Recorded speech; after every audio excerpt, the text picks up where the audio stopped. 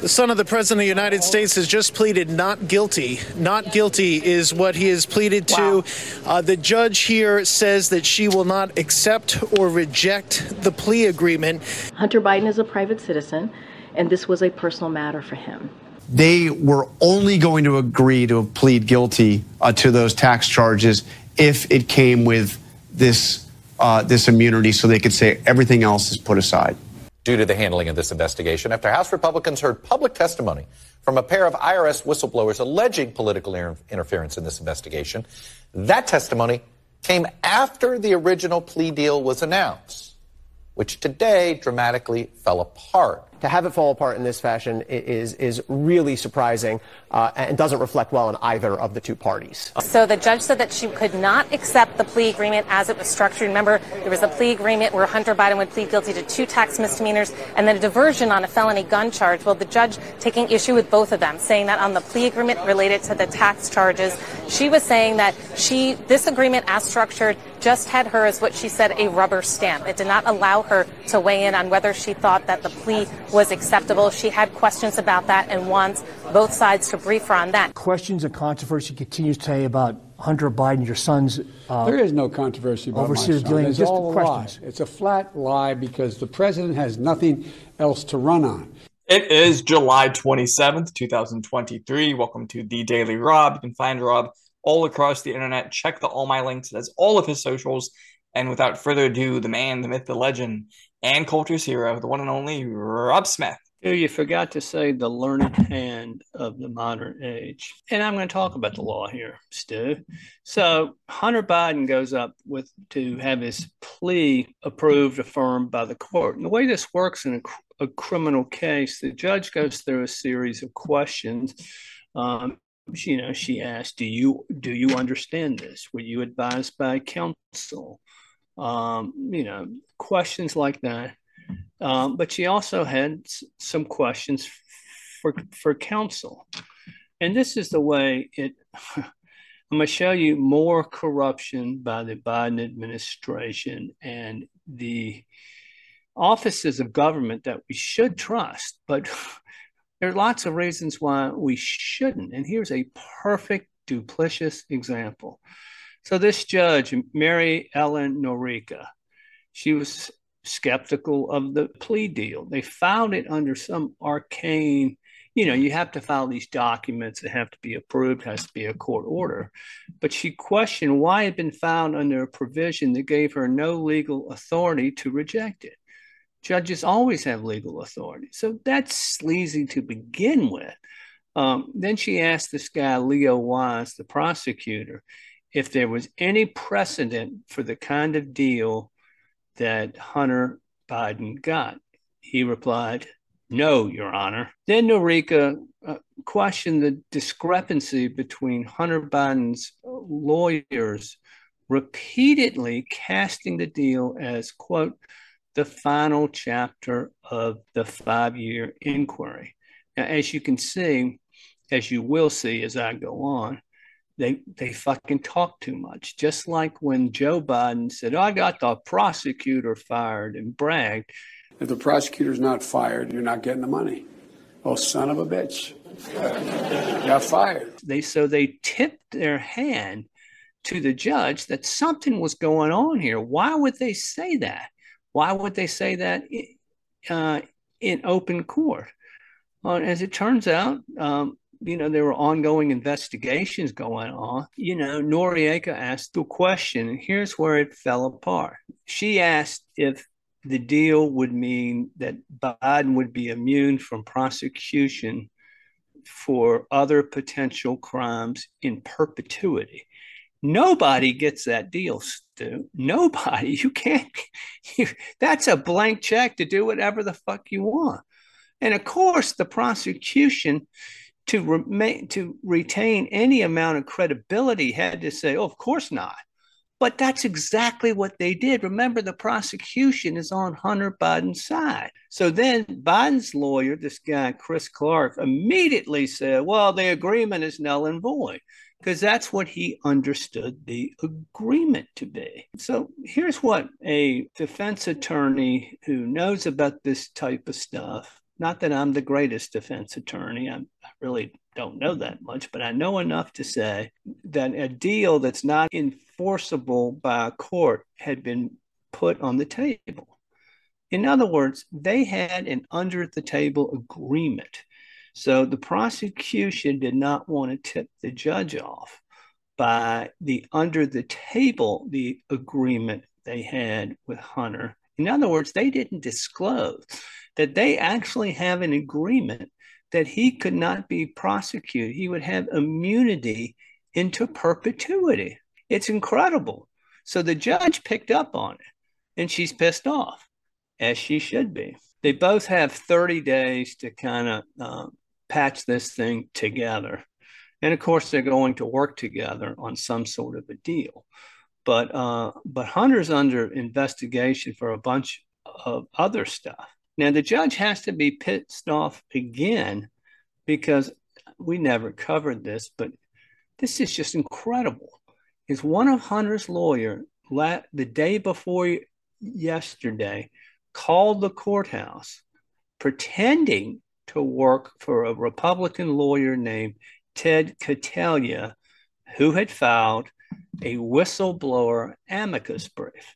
An amicus brief is where people who are not direct parties in a suit, but have some sort of vested interest, can present their narrative to the court as to what they think the judge should rule and why. It happens all the time. Whenever there's a big Supreme Court case, there are lots of amicus briefs filed with the court.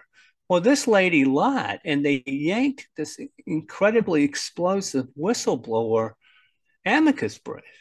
Well, it was uncovered, but it was clear, and it admitted that the Biden attorney did that.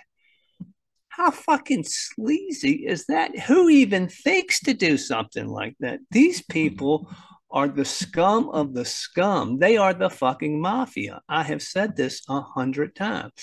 Well, now that they don't have a plea deal, Hunter had to plea. He pleaded not guilty. Well, the judge seemed to treat him amazingly, just like anybody else who had pleaded not guilty to these crimes. And she has required Hunter to not possess a firearm, not use or possess any controlled substances, including marijuana, unless prescribed, submit to full federal supervision, no use of alcohol at all, seek active employment, submit to testing for prohibited substances, and participate in substance abuse therapy. There's no way this guy's going to do that. But since this is the federal court system and it's controlled by the DOJ, whoever his parole officer is will probably be assigned to look the other way. Now, the penalties for violating this is an immediate issuance of an arrest warrant, revocation of his release, the forfeiture of his bond. I'm not sure what kind of bond he had, or if he had one at all. And of course, prosecution for contempt of court. So that's what's going on there, Stu. And here's a little prediction I have. If it takes more than a month, they have a month to file their pleadings. Most lawyers wait until the last day to file something for tactical reasons. But in a month, a lot can happen, and a lot can happen to taint or prejudice this judge even more against Hunter Biden, because news is coming out every day of the criminality. The Federal Reserve had another rate hike today. The Federal Reserve has just announced an interest rate hike by a quarter point, which brings it to the highest level in 22 years. Does the White House have comment on that? As you know, we see the Federal Reserve as being independent. We give them the space to make sure that they are able to make monetary decision. It is up to them to make that decision. I'm just not going to comment about the decision today. All right, we spoke about Joe Biden's dog, Commander, yesterday. Well, more news is out today. He's bitten Secret Service agents 10 times in 4 months. Now, if you recall, Biden had another dog named Major, and it too bit a lot of people around the White House. Again, I'll ask, what the fuck is wrong with these people? I mean, Why do you have dogs that are hostile? And the likelihood of having two dogs that bite people, and they seemingly do not care. Didn't hear yesterday was any statement of contrition or an apology, or that they're mortified or regret that Commander has been behaving like this. So look, would you like to update the statement? Look, the statement came from my colleague that I was reiterating over at the First Lady's office. I would certainly refer you to the statement again. Look, the President and the First Lady continues to be incredibly grateful to the Secret Service and the executive resident staff. That continues to be the case. We are working through this to make the situation even better. I don't have anything else to add. As I mentioned yesterday at the top, being here on this complex, this White House complex, is incredibly unique and can be stressful situations for family pets. And we're certainly working through this particular situation with the Secret Service to make this better. This is the narcissism of the political class. You got your dogs biting folks, sending a Secret Service agent to the hospital, and you don't really give a shit. And of course, you yell at the Secret Service when they bring it up. Karine Jean-Pierre, we featured this, yesterday. She laughed it off, and then she said the White House is a stressful place for a pet. It seems that Commander Biden has a bit of a biting problem. Can you give us the latest, and also any plans for him to perhaps make a move, go stay with some family and friends, as Major Biden, the previous dog, did? So as you all know, the White House complex can be unique and very stressful. But how many other presidential pets have we had that have been completely normal and fine? Like Barney the dog. I was about to bring that up. And why is the White House stressful for a dog? I mean, is a dog involved in foreign policy? Does he have to meet secretaries of state? Or maybe he has to meet the Prime Minister of France's dog and be prepared. Does the dog have to give a press briefing? I mean, I don't understand why it's so stressful for a dog. And he has access to probably the greatest dog trainers in the world. Right. And 17 acres to romp around on. God, it's just everything they do, like chewing on that little girl the other day, is so fucking weird. All right. This is good news, but it's still scary, and it should be a forewarning to all of us. Nigel Farage, the British politician who spearheaded Brexit, he was debanked by NatWest, which I guess is National West, which is a bank in Britain. And apparently, when he was debanked because he was a Thatcherite, according to news reports. Well, he's gone apeshit, as he should, and the chief executive officer, this lady, Dame Alison Rose, has now resigned.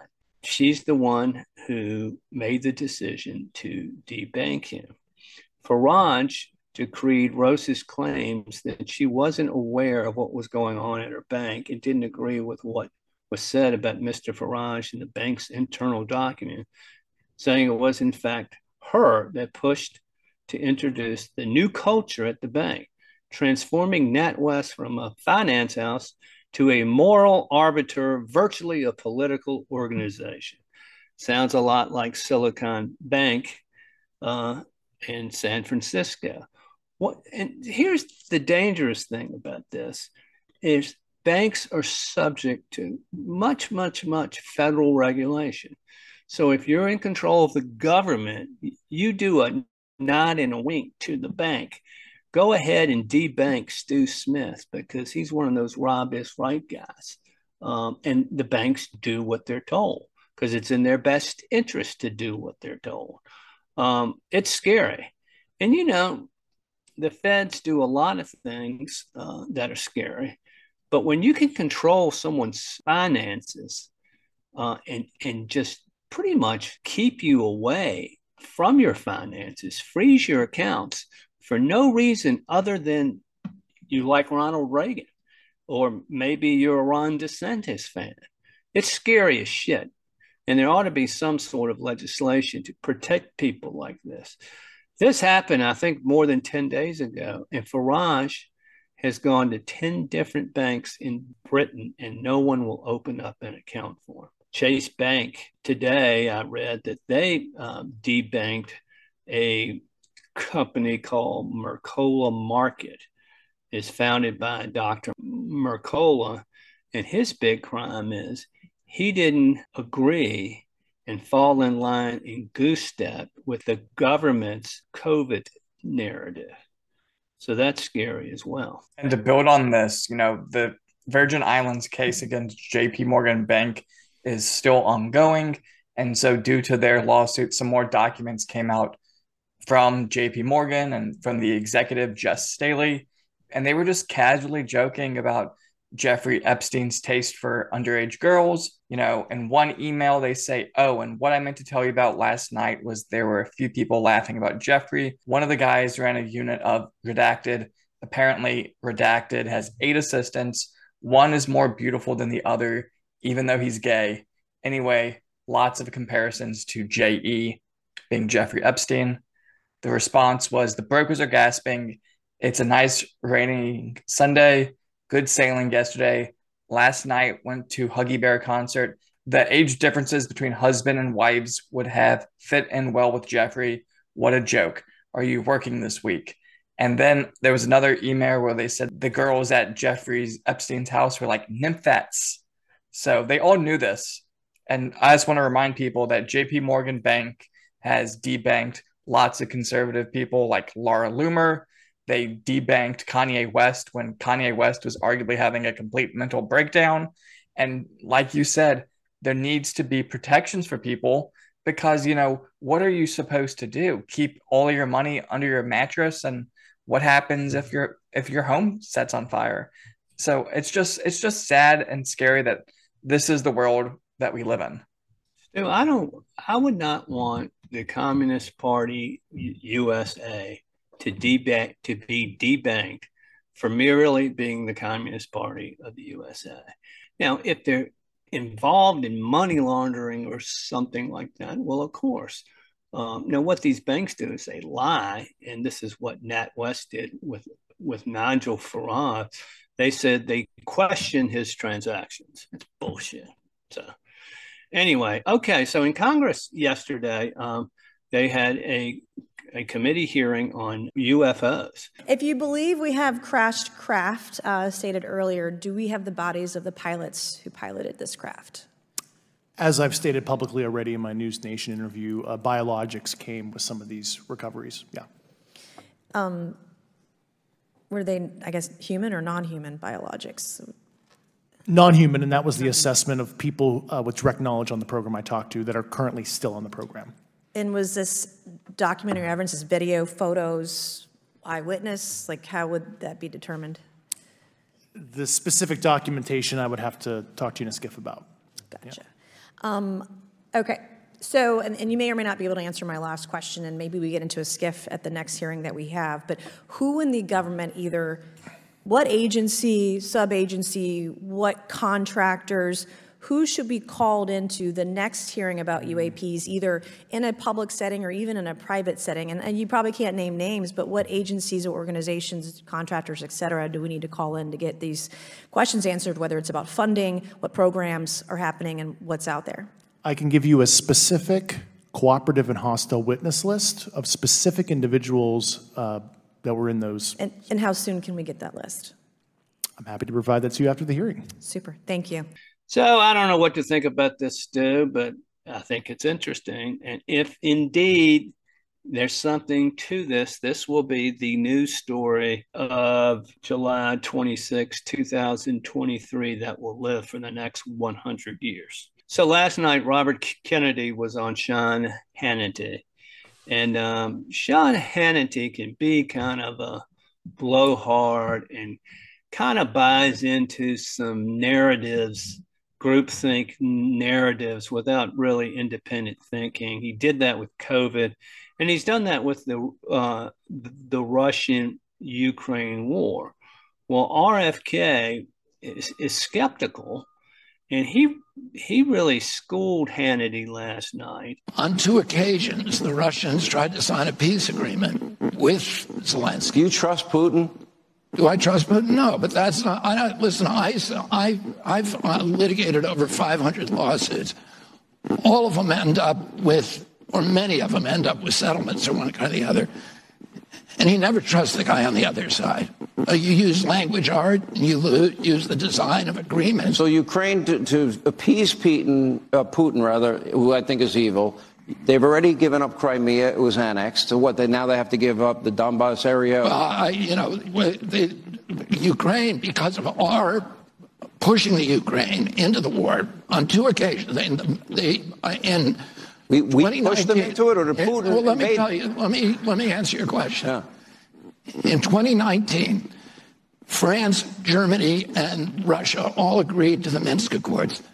That year, Zelensky ran for president. He was a comedian. He had no political experience. Why did he win? Because he ran on one issue, signing the Minsk Accords.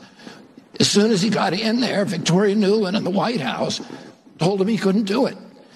Then Putin sends 40,000 troops in. That's not enough to conquer the country. Clearly, he wanted us to come to the negotiation. He wanted somebody to come to the negotiating table. Zelensky came to the negotiating table, signed a new agreement that was the Minsk Accords 2 in 2022, and that would have allowed Donbass to stay, and Lugansk to remain as part of Ukraine. We said Putin signed it, Zelensky initialed it, and Putin, in good faith, began withdrawing troops from the Ukraine. What happened? We sent Boris Johnson over there to torpedo it because we don't want peace we want the war with Russia. Why are you blaming America's role in this? And again, it's an example of how the swamp intervenes, hides the ball, and has their own agenda. And it's an agenda that's dangerous. We are getting very, very close to, we are involved in a huge war. It's probably a war, as RFK shows, that didn't need to happen. All right, Stu, that's all I got for you. Right on. Well, thank you for giving us the news today. That's probably